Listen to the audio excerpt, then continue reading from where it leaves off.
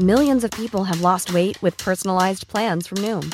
Like Evan, who can't stand salads and still lost 50 pounds. Salads generally for most people are the easy button, right? For me, that wasn't an option. I never really was a salad guy. That's just not who I am. But Noom worked for me. Get your personalized plan today at Noom.com. Real Noom user compensated to provide their story. In 4 weeks, the typical Noom user can expect to lose 1 to 2 pounds per week. Individual results may vary. Mom deserves the best, and there's no better place to shop for Mother's Day than Whole Foods Market. They're your destination for unbeatable savings, from premium gifts to show-stopping flowers and irresistible desserts. Start by saving 33% with Prime on all body care and candles. Then get a 15-stem bunch of tulips for just $9.99 each with Prime. Round out Mom's menu with festive rosé, irresistible berry chantilly cake, and more special treats. Come celebrate Mother's Day at Whole Foods Market. Mother's Day is around the corner. Find the perfect gift for the mom in your life with a stunning piece of jewelry from Blue Nile. From timeless pearls to dazzling gemstones, Blue Nile has something she'll adore. Need it fast? Most items can ship overnight. Plus, enjoy guaranteed free shipping and returns. Don't miss our special Mother's Day deals. Save big on the season's most beautiful trends. For a limited time, get up to 50% off by going to BlueNile.com. That's BlueNile.com. Do you like this show and you want to help support us? Do you want us to stay ad-free? Do you want extra episodes every month? Of course you do. Well, then head over to patreon.com/nerdcaveretro. Become a Patreon supporter of this very show.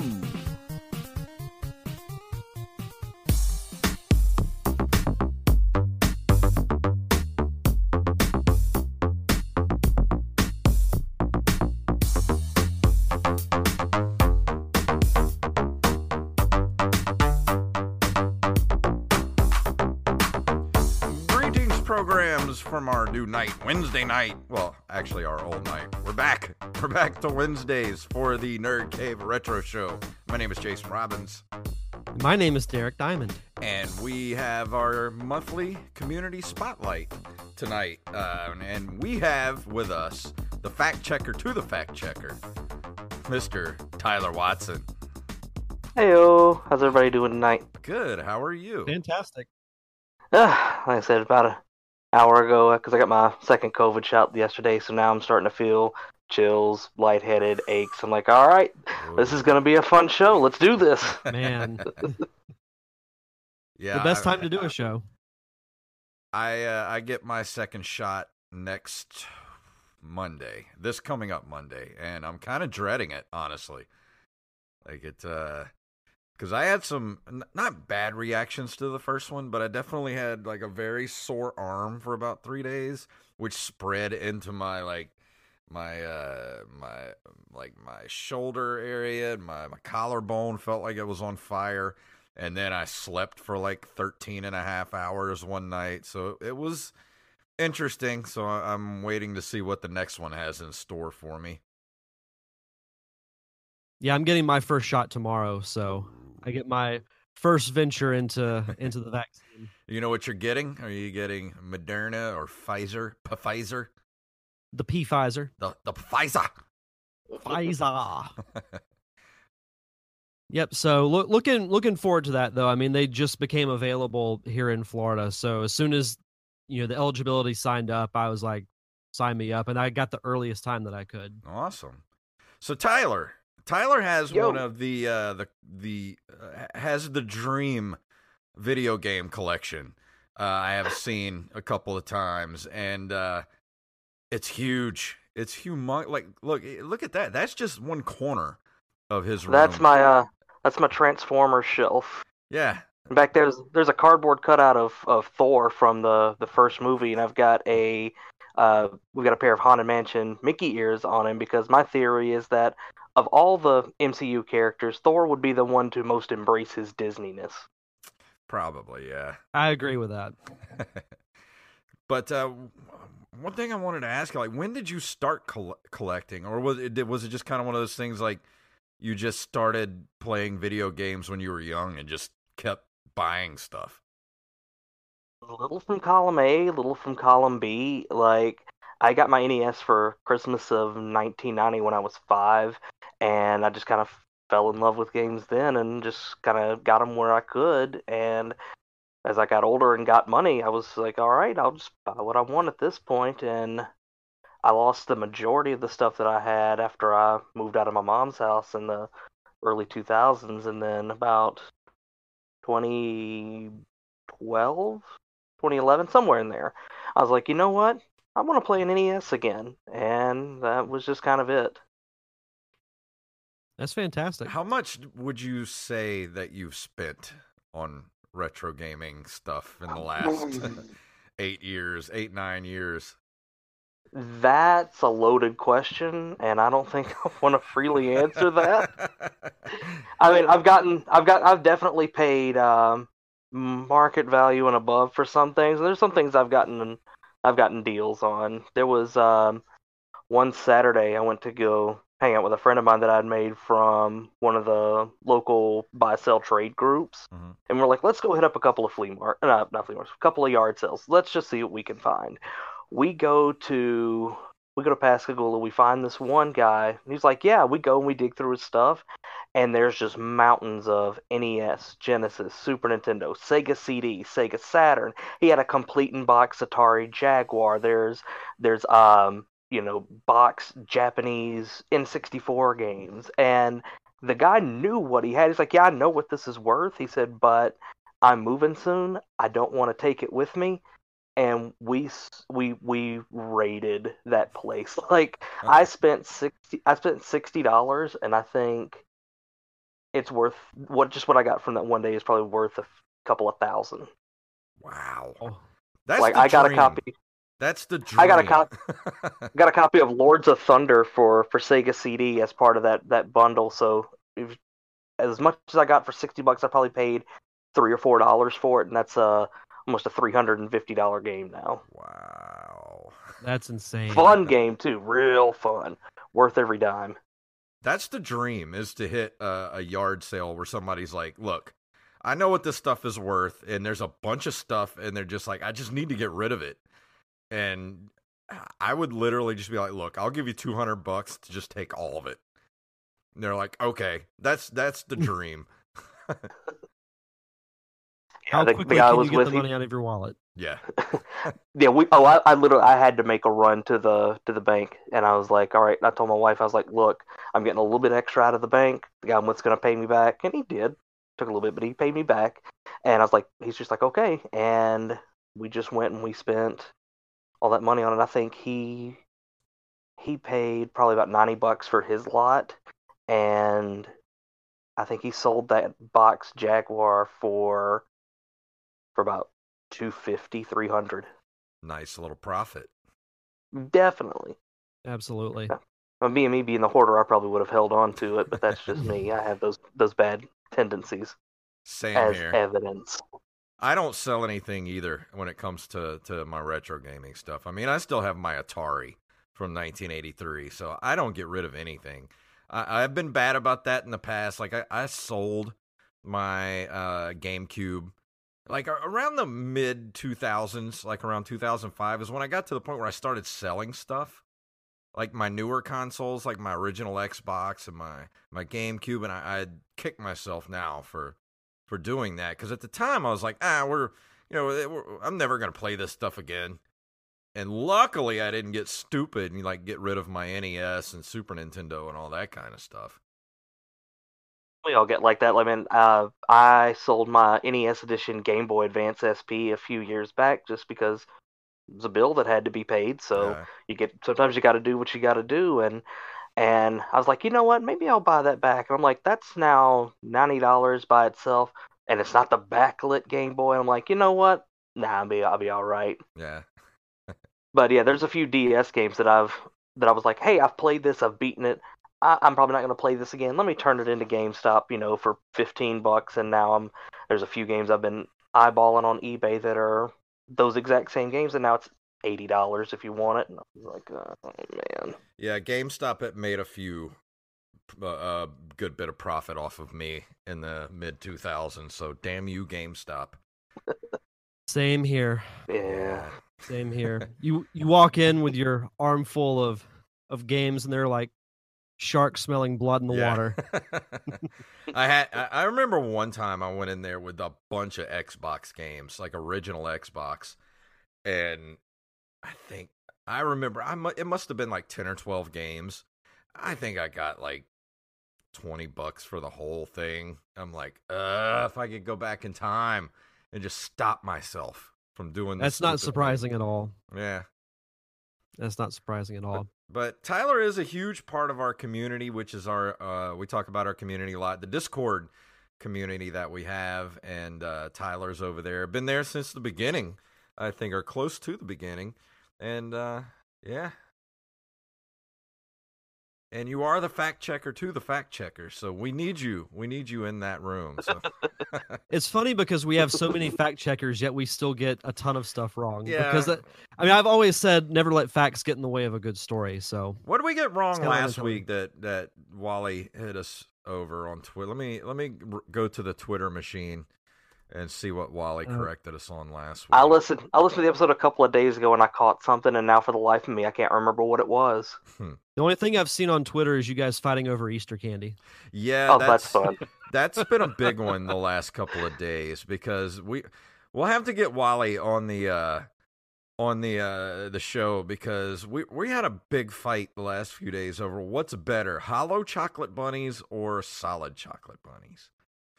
Personally, I like the hollow chocolate bunnies because they got the candy eyes. It's a better quality chocolate. You know, you can sit there and just break off pieces of it and eat it.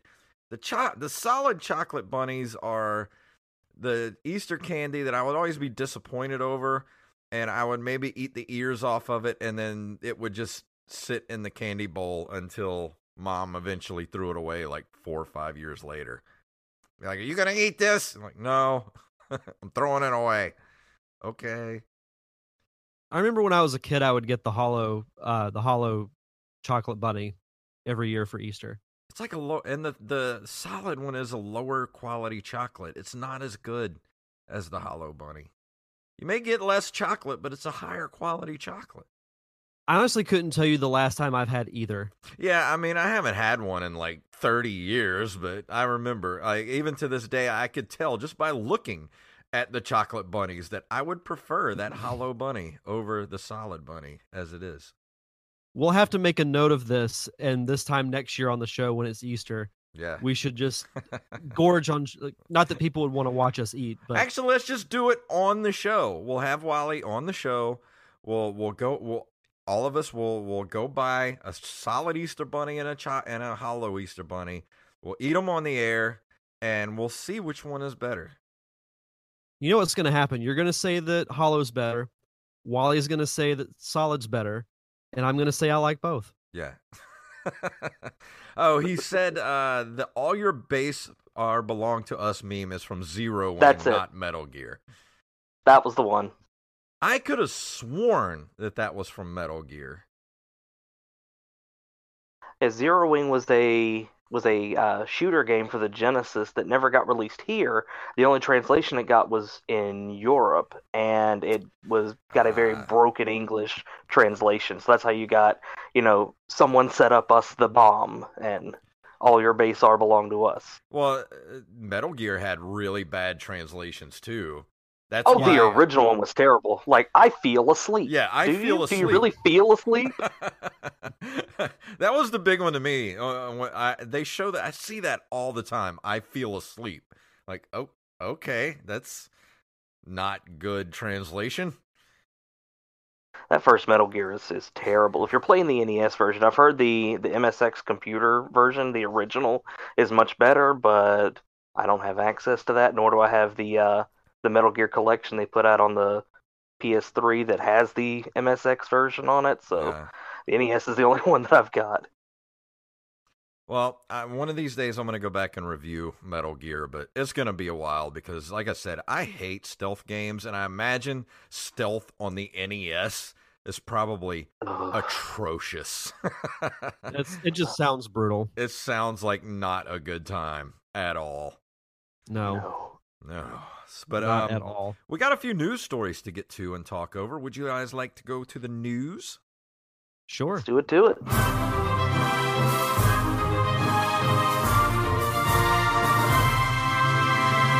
This is an email to us from I Am the Rampage, or Scooter, as he is now known. Scooter McGee. Scooter McGee. Scooter McGavin. on Polygon.com. Rare Super Mario Brothers. We actually talked about this last week. That Super Mario Brothers cartridge, complete in box, sold for $660,000, the highest price ever for a video game. It is the highest priced video game collectible ever. The previous holder was the prototype Nintendo PlayStation, was sold through Heritage Auctions in 2020 for $360,000. The previous record holder for a video game, a copy of Super Mario Bros. 3, that sold for $156,000 in November of 2020. This was factory sealed, rated 9.6 by WATA, and it still had its retail hang tab, does not have a trademark symbol, and is part of an extremely low print run. And from what I read earlier, I think this was like the fourth printing of this title. And this is a lot of money for one game. What I could do a lot more with that money. Yeah. I was about to say the same thing. What could you do with $660,000? I mean, is this really worth that much money? Because there's got to be dozens of these out in the wild that are still in this good a shape. I think it's the collector's market. Things are only worth what people are willing to pay for it. But I think when you have something like this, you see this go for this amount of money, there's going to be people out there that'll be like, hey, I got one of those, or, somebody found a bunch of these in some warehouse when a Kmart shut down back in the 90s or something, it's kind of like, there's got to be more than like a couple of these. There's got to be dozens, if not hundreds of these out in the wild. Rampage but still, in the chat room. But still, if somebody's willing to pay that much, I think the bad part is that it's gonna empower all the people to think that their trash mobs are worth solid gold, and they ignore all the other qualifiers involved with why this one went for so much. Yeah. I think this is gonna be they're gonna have buyer's remorse over this, because this is over $500,000 for something that I think is not as rare as they say it is. I don't think this is this is not a Superman #1. This is not first appearance of Batman or Spider-Man. This is a video game made in the 80s. There were millions of these made and printed. There's got to be some in this shape that are still around. Just nobody knows that it's worth this much. And then you're going to get the market flooded. That's my prediction, is the market's going to get flooded with these pretty soon. And like you said, the people that have crap and think it's going to be worth, people are going to be trying to sell, loose Super Mario Brothers carts for $20, $30, $40 now, and they're worth like $3. Well, I think the thing too that surprises me, and I figured something eventually would break the price that the Nintendo PlayStation set. We figured it all would happen eventually, but I'm surprised that it was for a copy of Super Mario Brothers. Like you said, and I think you're right. I think this isn't as rare as people think it is. I thought it might be some other type of rare game, but the fact that it's Super Mario Brothers and it's got little details or whatever that seem like it's unique. But again, if somebody's going to throw down that type of cash for it, it's going to set a trend. Yeah. I would love to just sit in the auction room while this is going on, like not to bid, but just to watch people throw insane amounts of cash for this thing. I think this is going to have the same. This is basically what comic books went through in the 90s, and it's a bubble and it's going to burst. Just the question is when something breaks 1 million, is it going to then burst? I don't know. We'll see. Hoping it's soon so it drops some of these prices down. No kidding. I'm ready to go back and buy $5 Nintendo games again. I remember walking into Game Exchange in Pascagoula in 2004, talking with, just hanging out there. I would just go hang out and talk with the guy who worked there, but buying the original Mega Man loose for $5. And Yeah. 10 years ago, I'm like, man, I'm gonna go buy Mega Man again. I paid $5 for that not too long ago, and then by then it was already 50, and I was like, Yeah. no, we're not gonna do that either. Yeah. Mixed Masters in the chat room too. What's up, guys? Yeah, Rampage said his broken NES is worth $80,000. Yeah, I wish. If only. But our next story is an email from Armez Jackson and comes to us from retrododo.com. Infinity Game Boy Color game releases after 20 years of development. One of the things that excites the Retro Dodo team the most is new games for our favorite retro consoles, which is why this Infinity Game Boy Color release has us feeling like Christmas came early. After 20 years in development, it is finally coming to the Game Boy Color. Now, I want to say we talked about this We did. a while back on the show. Sounds familiar. Yeah. Yeah, it has a little bit of like like almost like a Link to the Past Mm-hmm. or like early Legend of Zelda type of feel to it. And it's got a couple of screen caps here on the article, but you can look at it and you'll instantly be reminded of Legend of Zelda. I would love to get a copy of this because these are games that are right up my alley. And it's just so fascinating to me that the retro gaming community is so popular that this game, after 20 years of being dormant, essentially, is available. Yeah. And I think that's really cool. It says their Kickstarter campaign is going to launch in June, and they will release Q1 of 2022. So somewhere between January and March, they're going to be releasing this thing. I got to get a copy of it. Yeah, I think so. Even though I don't have a Game Boy Color, I just want to be able to buy a new like retro Nintendo game. Wonder if it comes with the old booklet too. Probably.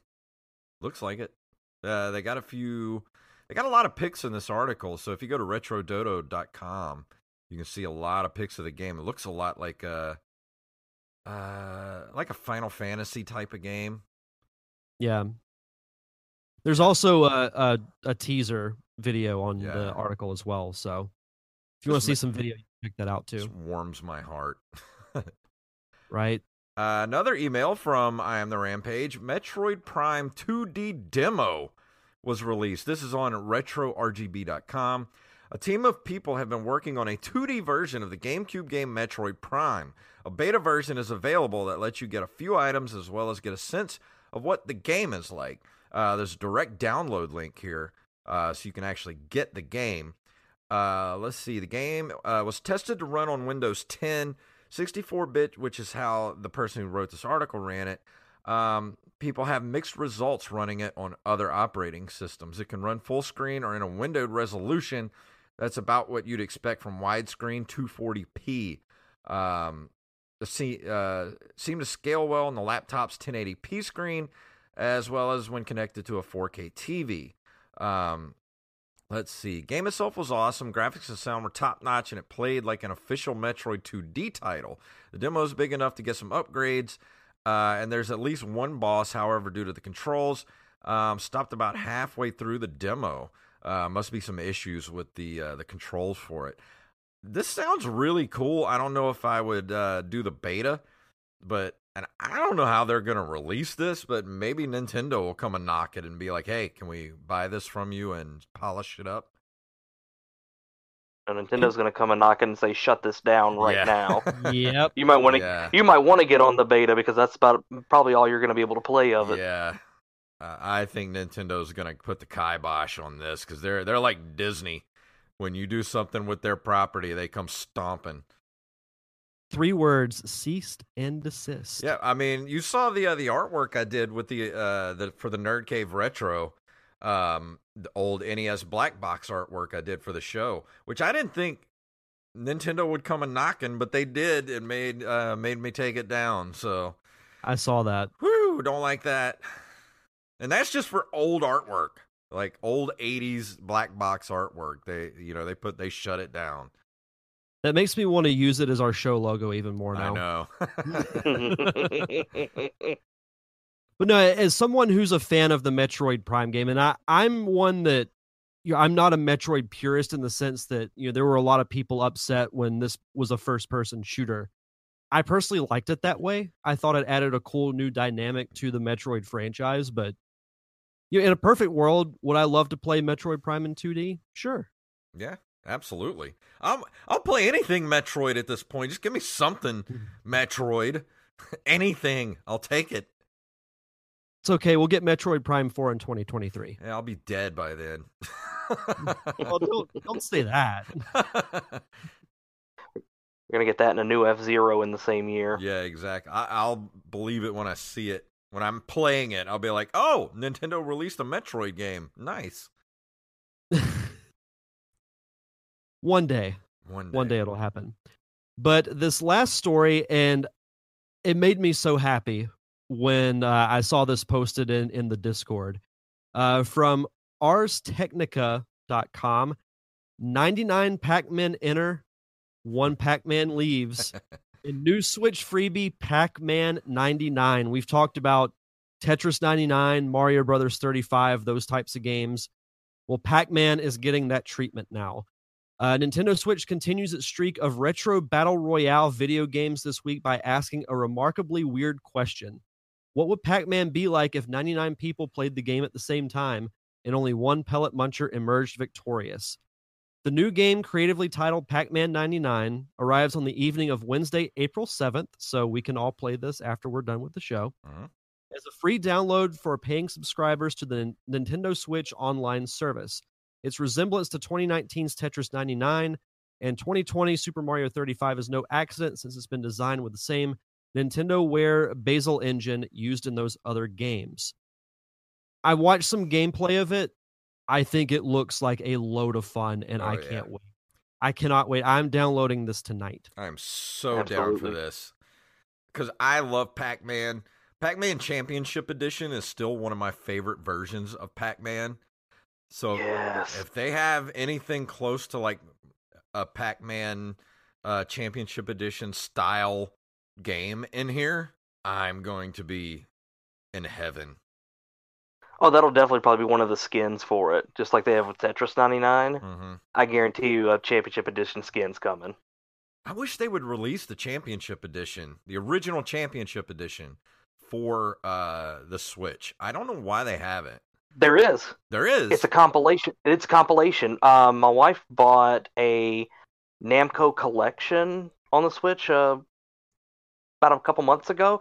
Pac-Man Championship Edition, I think 1 and 2, I think, are on it, along with like Dig Dug and Original Pac-Man and Galaga and all that good stuff. I need it in my life, because I downloaded Championship Edition 2 for the Switch when it came out, but it was not nearly as good as the first Championship Edition.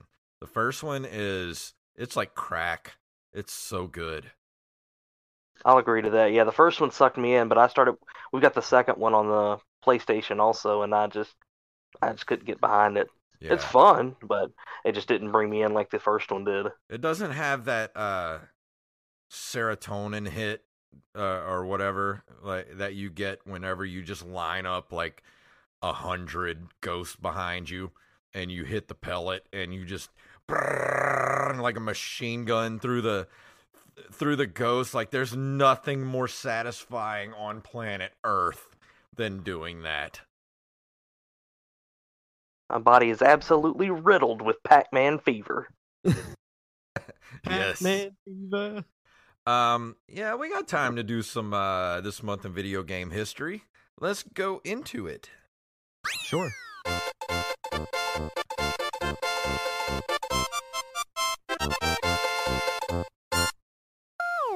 You mentioned Dig Dug a minute ago. On April 19th of 1982, it was released by Namco, manufactured by Atari in North America. Funny how that works out. Yeah. Yeah. So I wonder if after this they're gonna do, instead of when Pac-Man goes away, Pac-Man 99 goes away. I wonder if they'll do Dig Dug 99. Oh my god. I would love that. Showing up for Pac-Man, they were showing off all the different skins for it. Like there was a Dig Dug and a Galaga one, and I think a Tower of Draga. Yeah, I saw that. That's so cool. So for Christmas, I got one of those mini arcade one-up cabinets. It's like the Pac-Man Anniversary Edition or whatever. Yeah. And it Nice. actually has Dig Dug on that, and I like playing it just as much as Pac-Man. Yeah. Dig Dug is so fun. Dig Dug's one of those games I love playing it like in an arcade cabinet, but I don't like playing it like on the Nintendo or any sort of like console. Like I like playing it on a stand-up machine. Like I like those controls. I don't know, it just feels better. It fits more with what the game is. Yeah. In April of 1984, Namco releases Gapless, the sequel to Galaga. Gapless. I don't Such a remember great name. Gapless. I thought the sequel to Galaga was called something. I think we talked about this last year. We're starting to repeat ourselves, I think. Yeah, because it was Galaxian, Galaga, and Gapless. That's what I was thinking. Galaxian. I thought it was Galaxian, yeah. We've talked about all three of them, I think. Yeah. I Gapless love sounds like the name of a Disney villain. the Galaga machine they have at our local arcade at Margaritaville. Have you played that, Tyler? The giant Galaga machine? Yeah, that, and we've played the giant Space Invaders and all that. My wife and I, for our anniversary 2 years ago, my wife and I went to Margaritaville and got some pictures done. And so we've got pictures of us playing, all of those playing Galaga, playing the giant Pac-Man and the giant Space Invaders. Yeah. I love that giant Space Invaders machine. They're also like the giant machines. I like playing the world's largest Pac-Man machine. Like, that thing's so cool. Love it. And they have a Star Wars pod in there too, which is awesome.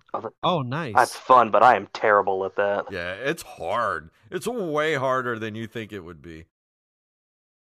Let's see. April 1988, another Namco release. They released Assault, which may be the first game to use hardware rotation of sprites in the background. Yep, we talked about this last year because I remember us talking about that. Yeah, I recognize the arcade screenshot. Yeah.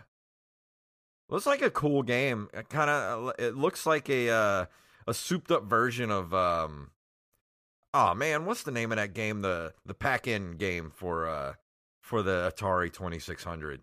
Combat? Yeah. Yeah, with the tanks. Yeah, it looks like a modern version of Combat, which I would play that. Hey, I'm Ryan Reynolds. At Mint Mobile, we like to do the opposite of what Big Wireless does. They charge you a lot, we charge you a little. So naturally, when they announced they'd be raising their prices due to inflation, we decided to deflate our prices due to not hating you. That's right. We're cutting the price of Mint Unlimited from $30 a month to just $15 a month. Give it a try at mintmobile.com/switch. $45 up front for 3 months plus taxes and fees. Promo rate for new customers for limited time. Unlimited more than 40 gigabytes per month slows. Full terms at mintmobile.com. Hiring for your small business? If you're not looking for professionals on LinkedIn, you're looking in the wrong place. That's like looking for your car keys in a fish tank.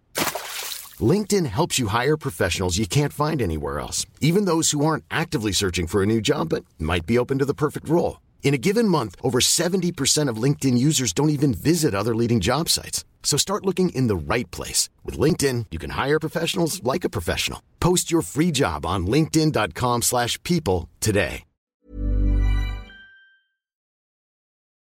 On April 15th of 1995, Midway releases Mortal Kombat 3 in arcades. I feel like 3 gets a little forgotten when it comes to talking about the Mortal Kombat series because people love the second one, and of course the original is going to get credit because it was the original. But no one ever really talks about Mortal Kombat 3, but I personally haven't played it in quite some time. Yeah, especially because it gets outshined by the ultimate Mortal Kombat 3. Yeah. I just think, honestly, I think Mortal Kombat 2 was still the best. I mean, maybe not now. I haven't played any of the recent Mortal Kombat. The last one I played was Mortal Kombat versus DC, where you could play like Green Lantern and Aquaman, which Honestly, Aquaman was kick-ass in that game. Like, he was one of the best characters you could use in that game. That was a lot of fun to play. I haven't played the most recent one, but one that came out, I want to say it might have been late 2000s or early 2010s for the Xbox 360. I played that one, but that was the last one I played. That's the last one I played as well. That was technically, it was just called Mortal Kombat, but it was Mortal Kombat 9. Yeah. And it was a fun game. Yeah. I got to Shao Kahn right at the end, and after about 40 losses, I was like, nope, I'm done. I'm done here, shut it off, and never went back to it. As he said, don't make me laugh. Yeah, Mixmaster said he loves Baraka. I love Baraka too. That was my go-to for Mortal Kombat 2. People hated when I played Baraka. You know, I'm not going to lie. I'm actually really looking forward to the new movie. Me too. Yes. He makes an ice dagger out of the dude's blood and stabs him with it. What? Come on, man. How can you not be excited? This is the Mortal Kombat movie we've been waiting for decades. Yes. My wife she's so excited about this one. She's like, I've never seen the original one. I'm like, all right, we got to find it, and it's not streaming anywhere. And I'm like, all right, I just got to hunt down a DVD somewhere so we can watch this. I think you can rent it on Amazon. Isn't that where we rented it? Or did we watch it streaming somewhere? I remember getting it on Amazon Prime. I think we did rent it on Amazon Prime. Yeah. I have the VHS too, so, you know. Nice. On April 30th of 1997, Star Wars X-Wing versus TIE Fighter is released for Microsoft Windows. Man, I loved these games back in the day. I had the badass like stick for my, flight stick for my computer. I bought specifically to play the Star Wars X-Wing and TIE Fighter games. They were so good. I remember seeing those like giant joysticks that you're talking about that you'd hook up to your computer. I remember those being very prevalent in electronic stores. Like they were just so massive. You couldn't miss them. It had like 800 buttons on it. I didn't know what any of them did. Yep. I would just use the trigger and, the torpedo button, basically. 2 buttons.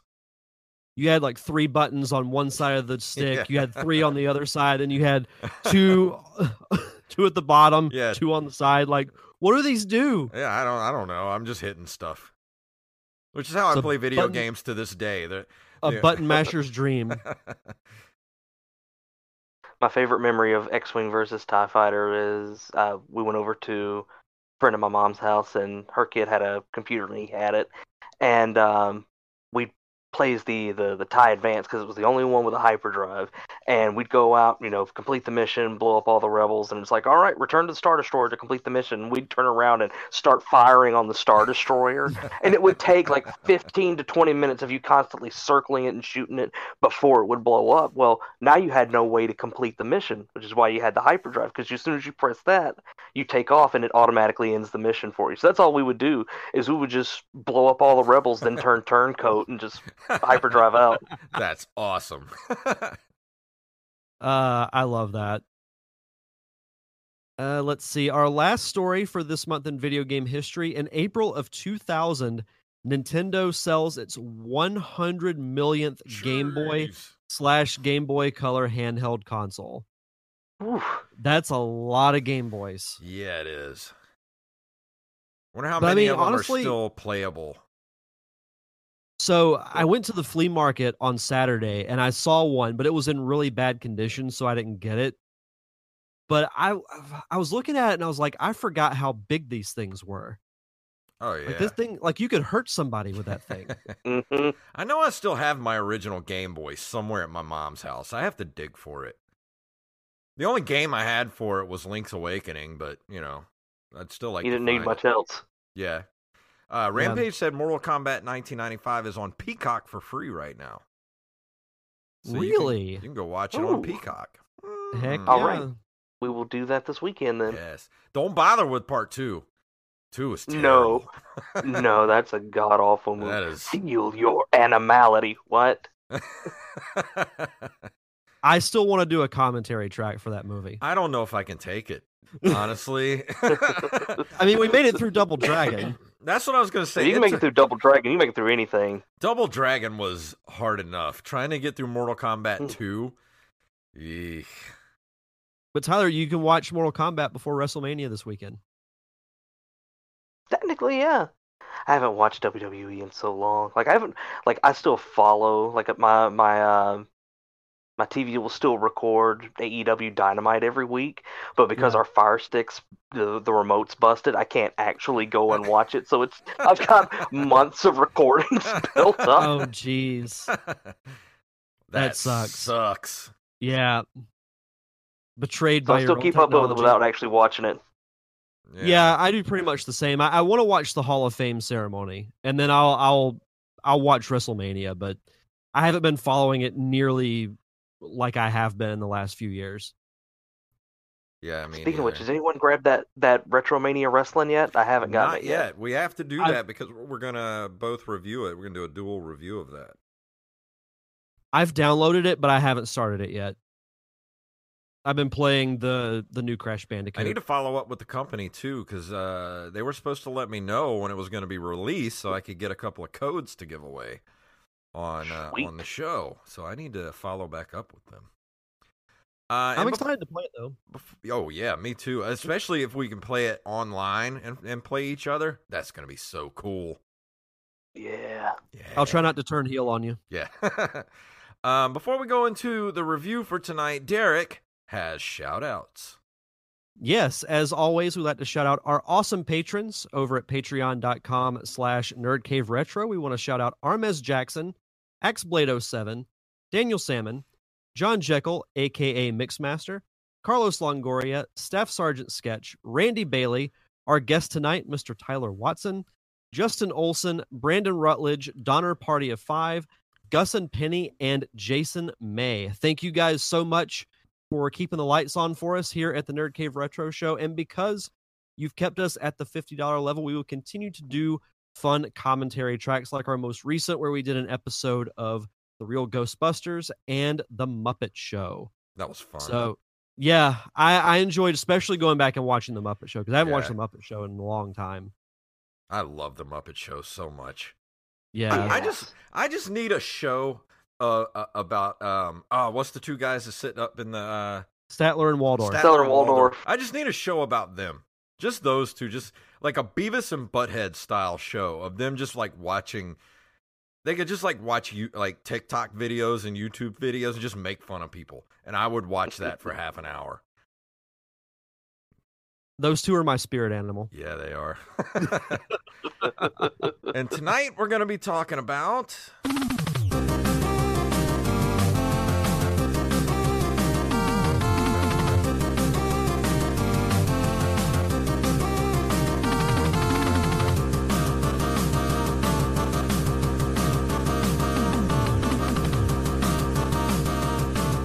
Journey to Silius, known in Japan as Rough World. Don't know what that means. Rough World. That's not... I mean, it is a rough world. Yeah, and that is a terrible name for a video game. It's a side-scrolling run-and-gun video game developed and published by Sunsoft for the NES in 1990. It was originally, and the reason I want to talk about this game is because it was originally based on the Terminator, the original Terminator film, but the licensing rights to the film were lost during development, so the graphics and storyline were altered to accommodate this change, which honestly, the storyline didn't get changed all that much. It really didn't. I mean, you look at the beginning, it's like, yep, this was a Terminator game.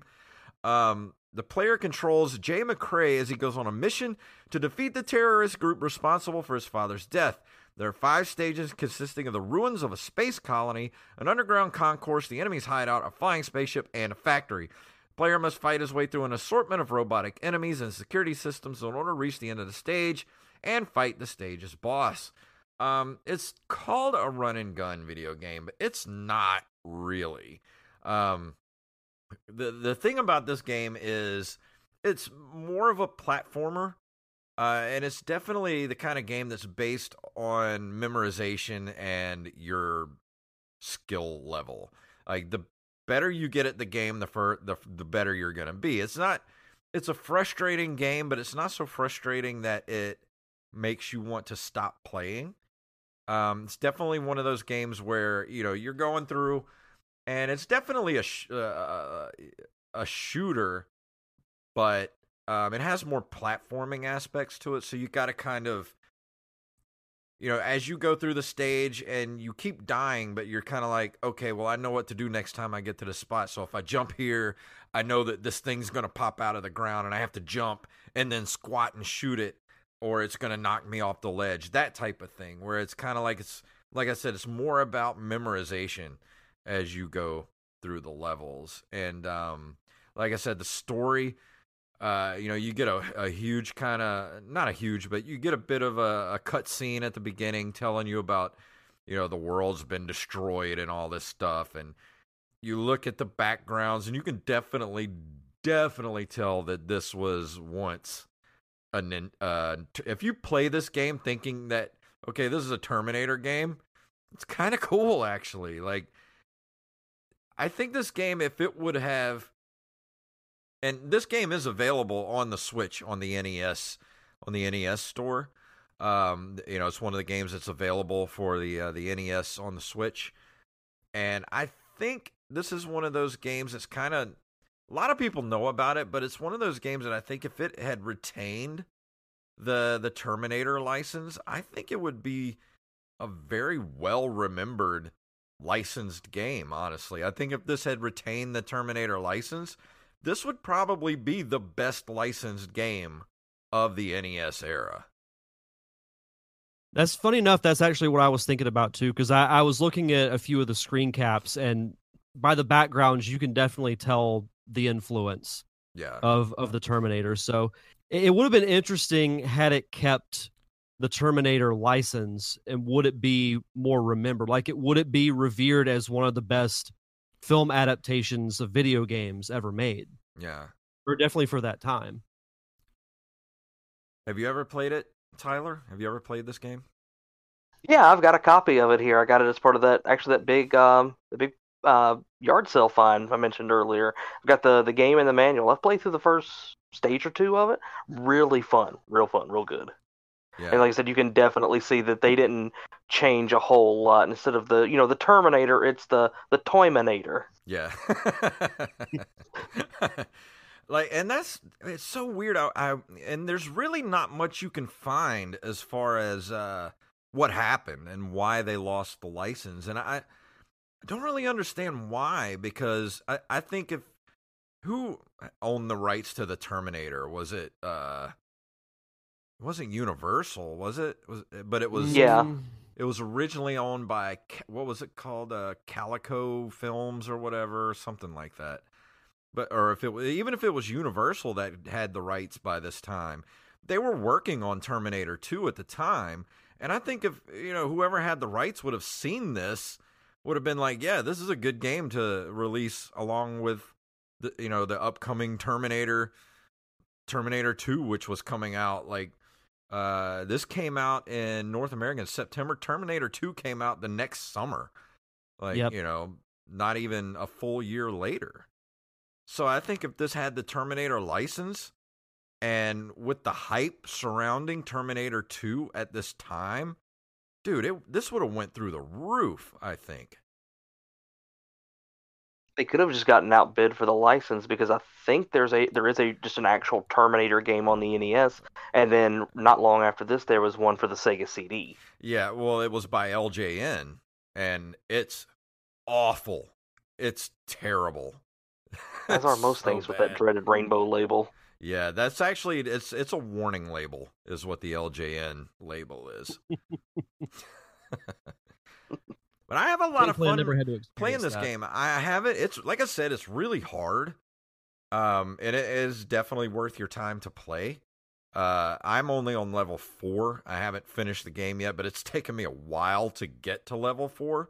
But I just love the look of the game. It's such a polished game, and there's really nothing that's like game breaking about it. Like, there's no glitches or anything like that. It's a very well made game.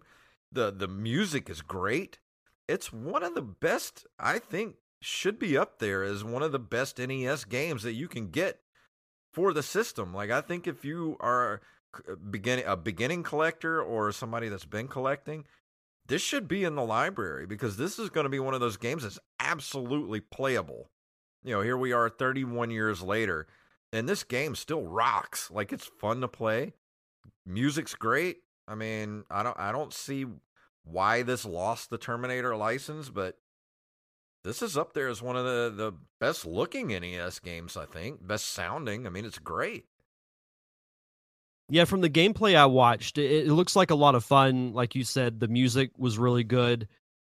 It just looks like an overall good game, and it's one that I didn't really know about, unfortunately, because my playing of the NES, as I've mentioned on the show before, is a little limited, but it sounds like a lot of fun.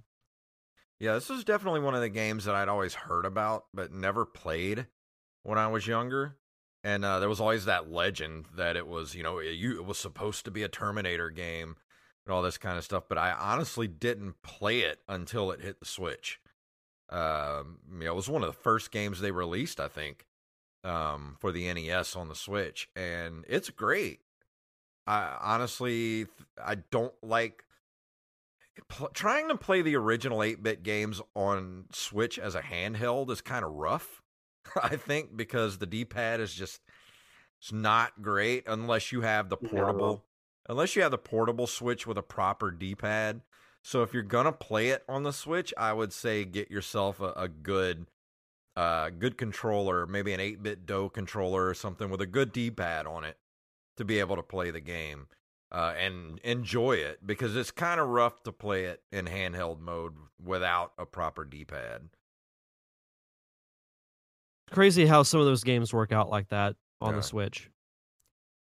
But I like it. Honestly, it's not a perfect game, but I think it probably deserves about at least, I give it a good 7.5 out of 10. It's not a perfect game. It's probably a little too frustrating for some people, but if you like a good challenge, like if you're into good side-scrolling platformer shooter type games, it's great. And like I said, this deserves to be in the collection. No matter what size your NES collection, this is one of those games that needs to be in it because it was sadly overlooked. And it shouldn't have been. This should be one of those games that people talk about, for like, as far like this game should be one of those like, oh yeah, I played Journey to Silius. That was a great game. It should be up there with those type of games, but it's kind of not. It's one of those games that had that legend about it, that it had the Terminator license, but it's not a Terminator game. And I think a lot of people just kind of passed it up because back then licensed games were crap. I do have to ask this, and I think this is what all the listeners are wondering. Was it good enough that it washed the taste of Yo Noid out of your mouth? Yeah. Oh yeah. I could have played anything. I could have played Fester's Quest, and it would have gotten the taste of Yo Noid out of my mouth. That's so crazy to hear you say that. I honestly don't know which is where. I probably, because I haven't played Fester's Quest since I reviewed it in what was that, 2016 when I reviewed it? 16 or 17. So maybe the half a decade has washed some of the awfulness off of me, and Yo Noid is such a new awfulness that it kind of overpowered the old awfulness. So I'd have to do a side-by-side comparison, which one is worse, but I don't want to do that, and I'm never going to. Sounds like a great idea for a YouTube video. Yeah, I don't want to do that, though. Well, when you got one stinker next to one stinker, everything comes out smelling bad. Exactly.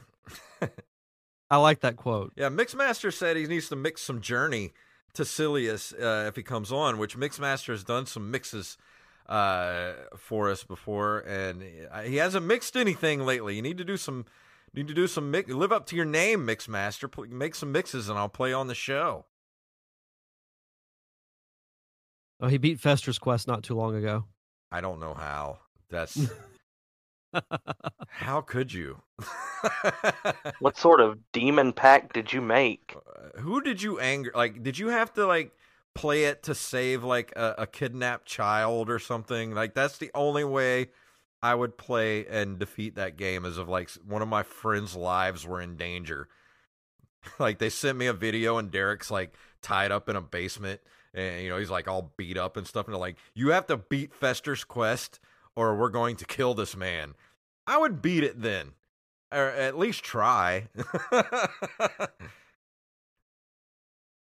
I'm too flattered to say anything.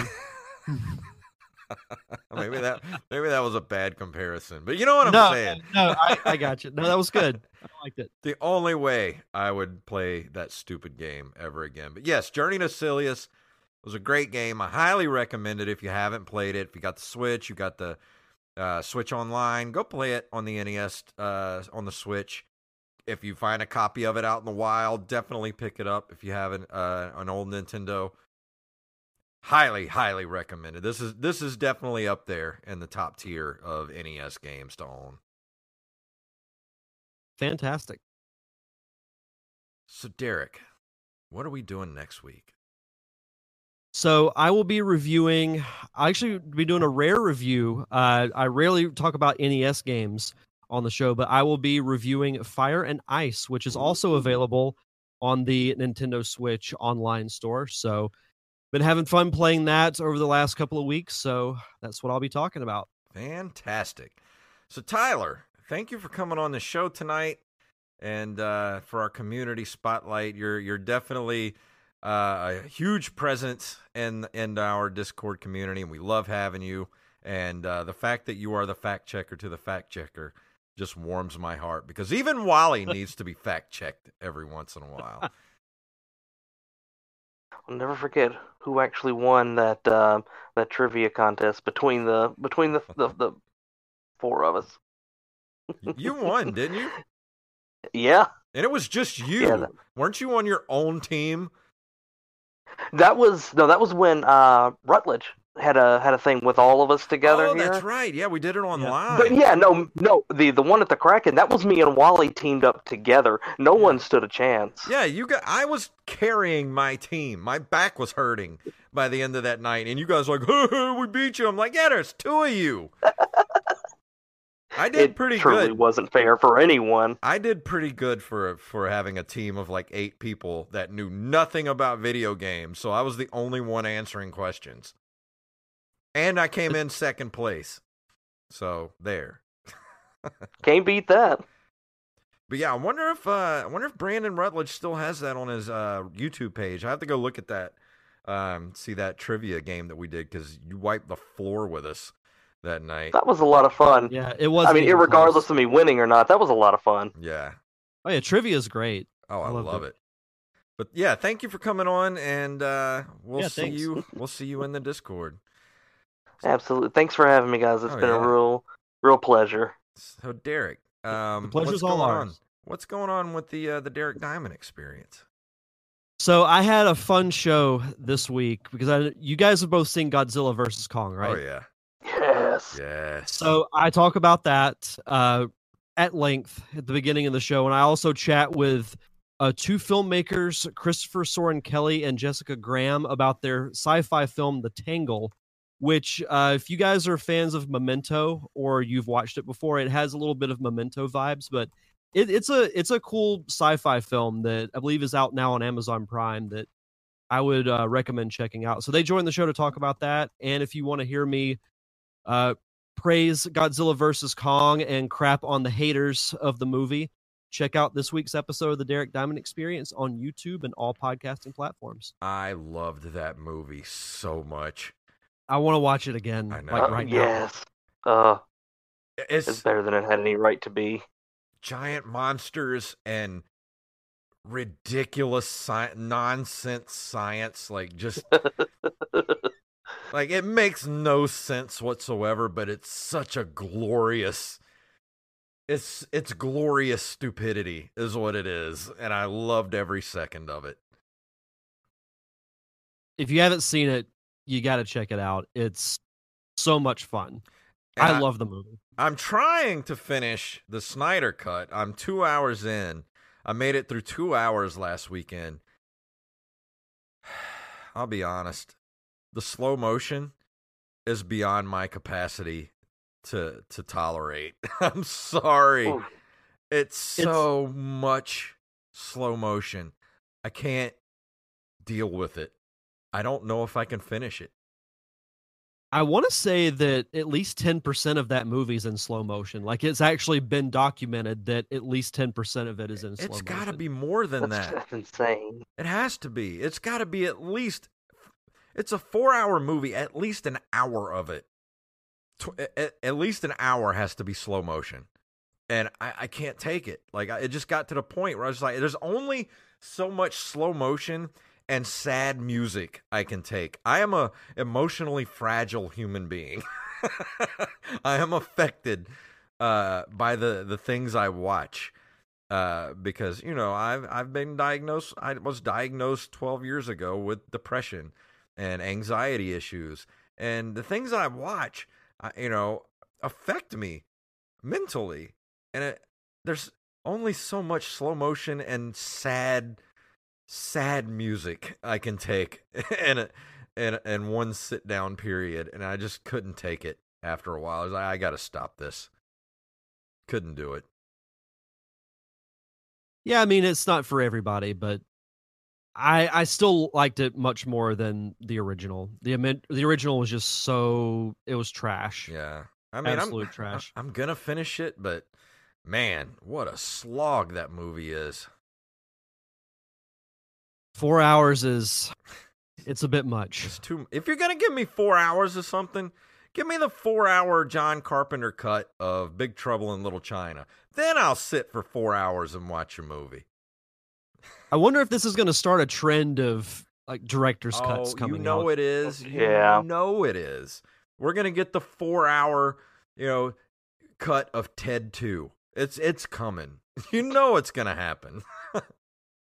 Bryan Singer's going to petition the 5-hour cut of Superman Returns. I can't do it.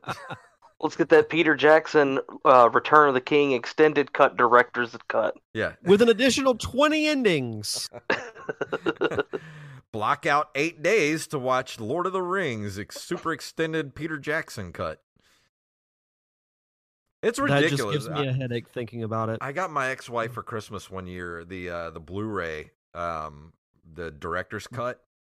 Oh my God, those movies are so long. I thought the theatrical cuts were long. Holy crap. Well, and the box is like this thick. Yeah. Yeah. You're in for a long It is a whole weekend's worth of watching. When you have multiple Blu-ray discs for a movie, you're in for a haul. Because Blu-rays hold a lot of information. Yeah, they do. Pack a lunch. I'll just take my theatrical cuts, please. But that's going to do it for this show. Go check out the Open Micers podcast. We just recorded our follow-up episode with Compton Smith earlier tonight, and he talked about the time that he got the essence of his manhood in Jacob's face because he wears a kilt. So if you want to hear that story, go check out at Open Micers on Twitter and Open Micers Podcast on Facebook. And I can tell by your face, Derek, you're going to check out that episode. Yep.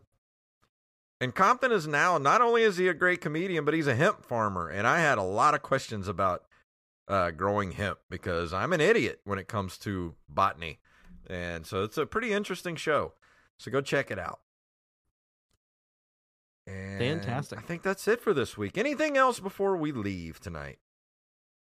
Nope, all good here. All right, let's get out of here. If you'd like to email us at nerdcaveretro@gmail.com. We're at nerdcaveretro.com. We're on Instagram and Twitter at nerdcaveretro, and individually at jfunktastic, at Derek_Diamond, and at, how do you pronounce that, Tyler? At Dymo?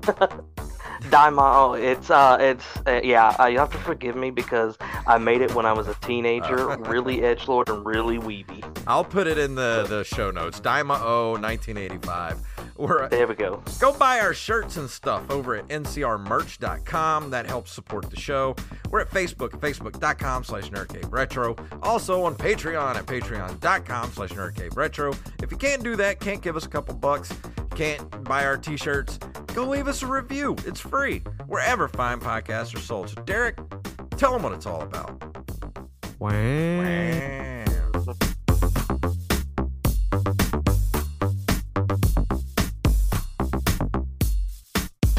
Oh, a fellow chucker, eh? You blew it! Mom deserves the best, and there's no better place to shop for Mother's Day than Whole Foods Market. They're your destination for unbeatable savings, from premium gifts to show-stopping flowers and irresistible desserts. Start by saving 33% with Prime on all body care and candles. Then get a 15-stem bunch of tulips for just $9.99 each with Prime. Round out Mom's menu with festive rosé, irresistible berry chantilly cake, and more special treats. Come celebrate Mother's Day at Whole Foods Market. Hey, it's Danny Pellegrino from Everything Iconic. Ready to upgrade your style game without blowing your budget? Check out Quince. They've got all the good stuff, shirts and polos, activewear, and fine leather goods, all at 50 to 80% less than other high-end brands. And the best part? They're all about safe, ethical, and responsible manufacturing. Get that luxury vibe without the luxury price tag. Hit up quince.com/upgrade for free shipping and 365-day returns on your next order. That's quince.com/upgrade. Hey, it's Paige DeSorbo from Giggly Squad. High quality fashion without the price tag. Say hello to Quince. I'm snagging high-end essentials like cozy cashmere sweaters, sleek leather jackets, fine jewelry, and so much more. With Quince being 50 to 80% less than similar brands. And they partner with factories that prioritize safe, ethical, and responsible manufacturing. I love that. Luxury quality within reach. Go to quince.com/style to get free shipping and 365-day returns on your next order. Quince.com/style.